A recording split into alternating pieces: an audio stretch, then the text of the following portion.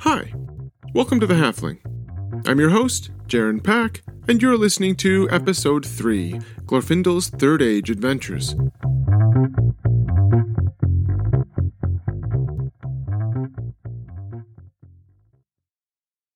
In the last few weeks, we've slowly picked apart and then reassembled the epic career of the elf lord Glorfindel.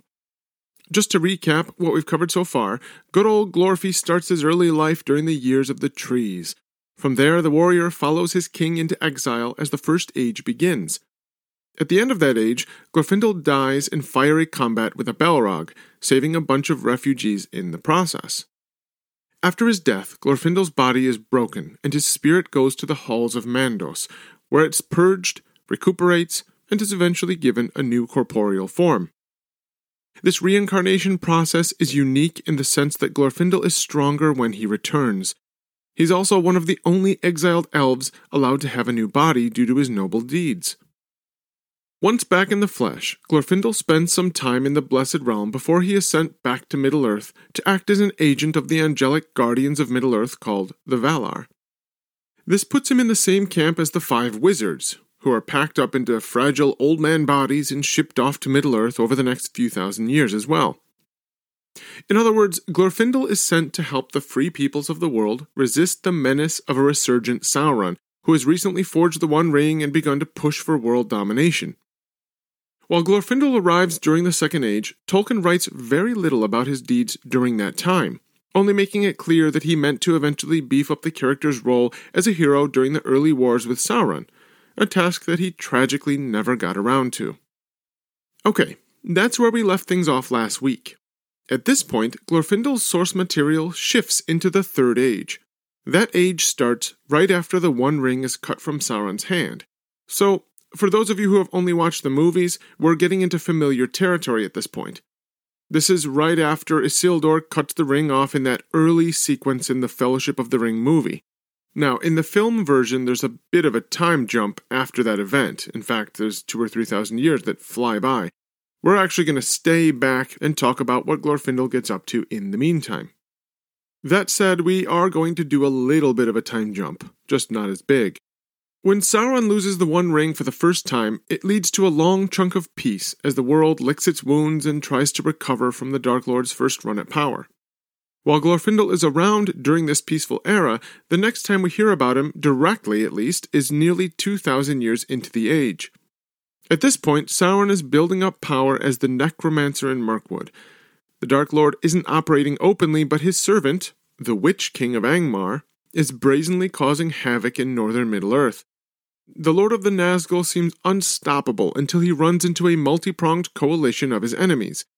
The whole story culminates in a huge conflict called the Battle of Fornost. In it, an army of elves, led by their lord Círdan, are helped by a huge relief force sent from Gondor, which is a lot stronger at the time. And together, the good guys kick the Black Captain's butt.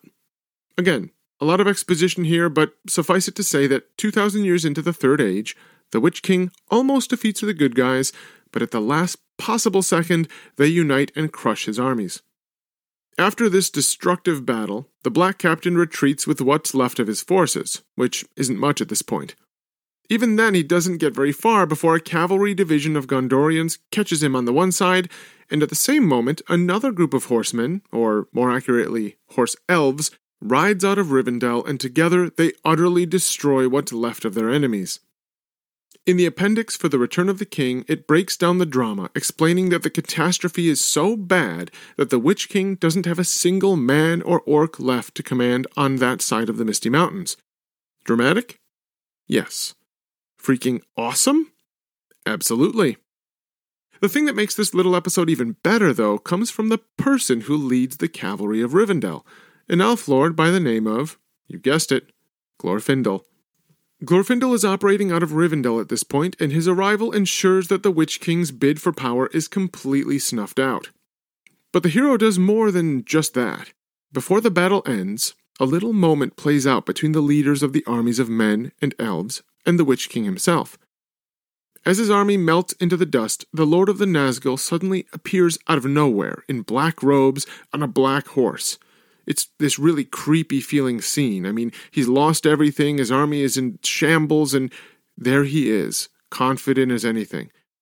Furious at his defeat, he charges straight at his enemy, the heir to the Gondorian throne, a guy named Iarnor.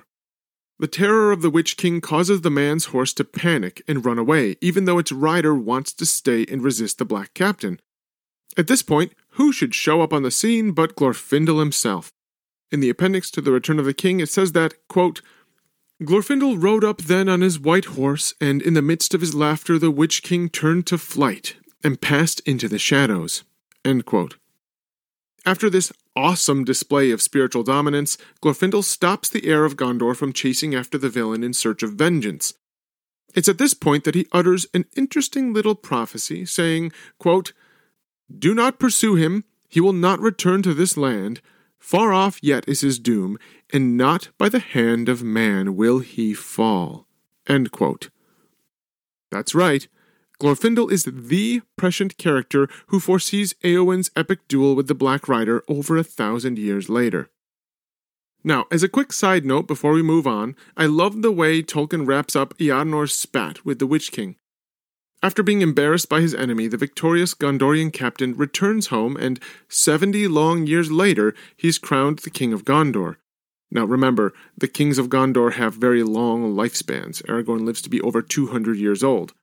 Still, we're talking about a really long time to hold a grudge. Even with this really long intermission, though, the king is still rankling over his past embarrassment. It also just so happens that at this point the Witch King has taken over the nearby city of Minas Ithil, the fortress that he still occupies during the Lord of the Rings story. The black-clad villain issues a challenge to the new king, mocking his past failures and taunting him to come fight him one-on-one. At first, Iarnor is restrained, but several years later the mocking challenge is repeated, and the king rides off in a fury to the fortress of his enemies. Not surprisingly, he doesn't come back. Who didn't see that one coming, right? He also happens to have no children, which means he leaves the throne vacant. Talk about negligence of duty. This is what sets up the kingless Gondor scenario that drags on for the better part of 1,000 years before a fella by the name of Aragorn, who is related through another branch of the royal family, shows up to take his rightful place on the throne. Pretty neat how it all comes together, huh? Okay, back to Glorfindel. After his prophetic words, the elf lays low again for a long while. Chances are he's still busy helping his wise companions, like Elrond and Gandalf, as they labor to resist the rising menace of the Dark Lord, but we really have no idea what he's doing, since Tolkien doesn't give us any details. The next time we see Glorfindel is during the Fellowship of the Ring book. While many people are probably familiar with this part of the story, I'm going to run through it for anyone who's only watched the movie adaptations. Glorfindel's story picks up when Frodo, Sam, Merry, Pippin, and Aragorn are trying to get from Weathertop to Rivendell. With Frodo's knife wound causing issues, the group begins to feel that their task is hopeless. At one point, they hear the sound of an approaching horse, and, assuming it's a Black Rider, they try to hide. However, as the animal approaches, they notice that it doesn't sound menacing. In fact, its hooves are described as making a light clippity-clip sound, and the beast's equipment also creates a faint ring, as if it's from small tinkling bells. The rider, of course, is Glorfindel. The Elf Lord is aware of the companions before he even physically sees them, because, of course, someone as awesome as Glorfindel would just be able to do that. And he immediately sets about helping them finish the perilous stage of their journey. So, we're talking about the scene in the movies where Arwen shows up and helps Frodo and rides off with him. Even in the cartoon version, you're talking about the part where Legolas shows up out of nowhere. Those characters are replacing Glorfindel, who in the books shows up and immediately there's this sense of peace, calm, safety, because the guy really is all that. As he helps, Glorfindel informs them that Elrond sent him, along with others, out from Rivendell several days earlier to search for the ring-bearer. He encounters 3 Black Riders during the search, but they run away from the powerful hero, who chases them for a while and then gets back to looking for Frodo and his friends. He then finds the trail of the hobbits and tracks them down. Glorfindel knows Aragorn already, and the two are overjoyed to see each other. Seriously, they're really excited because I think Aragorn, he knows who Glorfindel is and he knows the danger they're in, and so there's this sense of relief and excitement when they meet. I also love to point out that Glorfindel's spiritual presence is so powerful that as he checks out Frodo's cursed wound, the mere touch of his fingers causes Frodo to feel less chilled and in pain.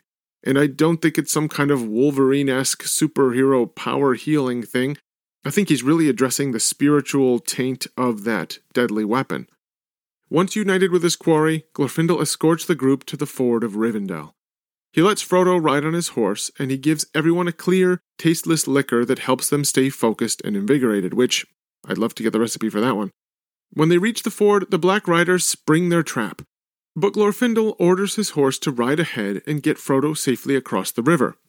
That's right, he sends Frodo ahead. He's actually walking, whereas you're all used to seeing Arwen carry him across. But in this case, it is his horse, which is sentient enough to follow orders and take Frodo across the river on his own. Glorfindel knows that if the riders attempt to cross, it'll set off a flood. Sorry, Arwen fans, no spellcasting words are used in the moment. But don't worry, we get an even better proof of the elf's spiritual strength in just a second. In preparation for the coming deluge, Glorfindel and Aragorn quickly start a fire, and I am going to stop for a second and point this out. I have an unending love for Lord of the Rings, and I will defend it to the hilt every day, but there are some things in here that always catch me up, and the fire is one of them. They start a fire while the horses are racing off, and then they do the stuff we're about to read about here. This is an area where I just can't reconcile the speed to which this happens, but I'm sure Tolkien would have a reason. I just wish I could write him and ask. Anyways, they quickly start a fire somehow, and then when the flood arrives, they charge out with burning sticks and attack the Black Riders that are still on their side of the river. In the Fellowship of the Ring, it explains that the attack is more spiritual than physical. Frodo says that, quote, "I thought that I saw a white figure that shone and did not grow dim like the others. Was that Glorfindel then?" End quote. In response, Gandalf says that, quote, "Yes, you saw him for a moment as he is upon the other side, one of the mighty of the firstborn. He is an elf lord of a house of princes." End quote. Right before this interaction, Gandalf also explains that Glorfindel is one of the Elven Wise, adding that these are, quote, "lords of the Eldar from beyond the furthest seas. They do not fear the Ringwraiths, for those who have dwelt in the Blessed Realm live at once in both worlds, and against both the seen and the unseen they have great power." End quote. After his epic rescue mission, Glorfindel attends the Council of Elrond, where he adds his 2 cents in a couple of important moments. First, he talks about the enigmatic Tom Bombadil, and I am super excited to get around to doing a series on him one of these days. Glorfindel shoots down the idea of sending the ring to Tom Bombadil for safekeeping, since it would only postpone the time before Sauron would inevitably find it.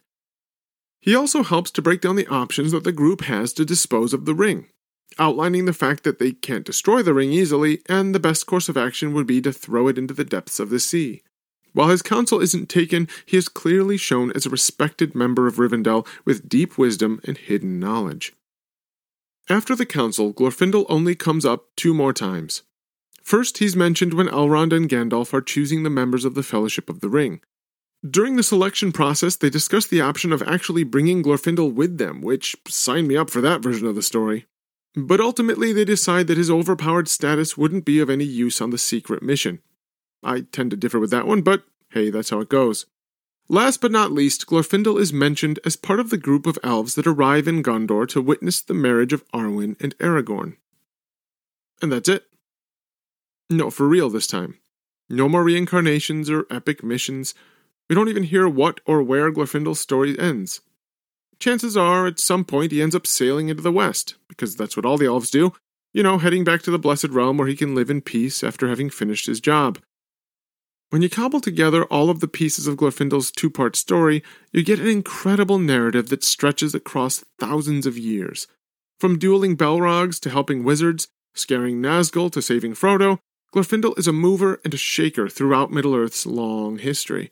In fact, there are few characters that are so intimately involved at so many different points in the legendarium. While it's understandable in a practical sense, the fact that Glorfindel was unceremoniously axed from both cinematic adaptations of The Fellowship of the Ring has left an itch unscratched for countless Tolkien fans, including yours truly. The question is, will Amazon's show finally give this elven-wise lord, warrior, counselor, and hero his cinematic due? Only time will tell. That's it for now. Until next time, friends.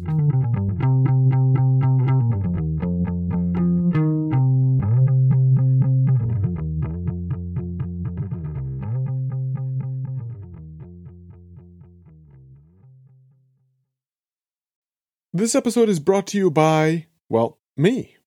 And despite the fact that I've memorized whole chunks of Tolkien at this point, it still takes quite a bit of work to pull each of these together.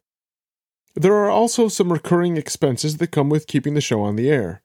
So, if you're interested in helping, I set up a way to toss a few dollars toward covering costs. Just go to buymeacoffee.com/thehalfling. That's buymeacoffee.com/thehalfling. If you make a donation, thank you very much.